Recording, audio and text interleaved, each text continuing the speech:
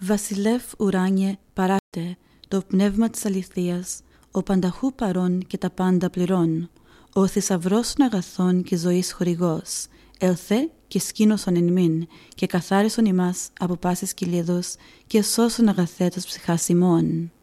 Heavenly King, παράκλητε, Spirit of truth, present everywhere, filling all things, treasury of blessings and giver of life, come and dwell in us, cleanse us from every stain, and, O good one, save our souls.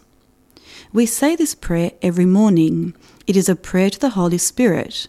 We call him Parakletos, translated in English as comforter or helper.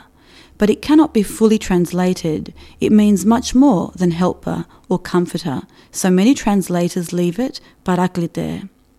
A Paraklite in ancient Greek meant someone called to help, to be an advocate or to comfort. The Holy Spirit, the third person of God, is all of these things. The Holy Spirit is within us. He speaks to our hearts. He gives us great gifts. He enlightens us so that we understand great mysteries. He gives us life and every good thing. When Christ was leaving this earth, the disciples were sad.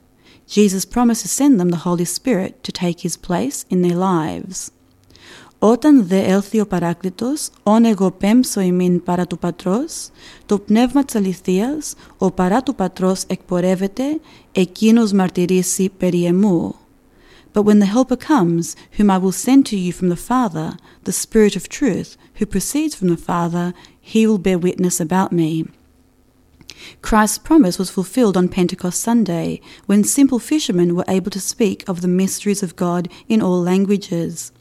The Acts of the Apostles, which tells the story of the church under the Apostles, shows us how the Holy Spirit transformed all the faithful, making them wise and giving them intense joy.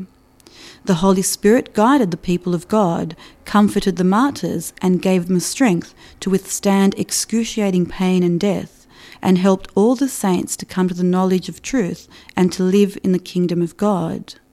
The Holy Spirit helps, comforts and enlightens us all every second of every day.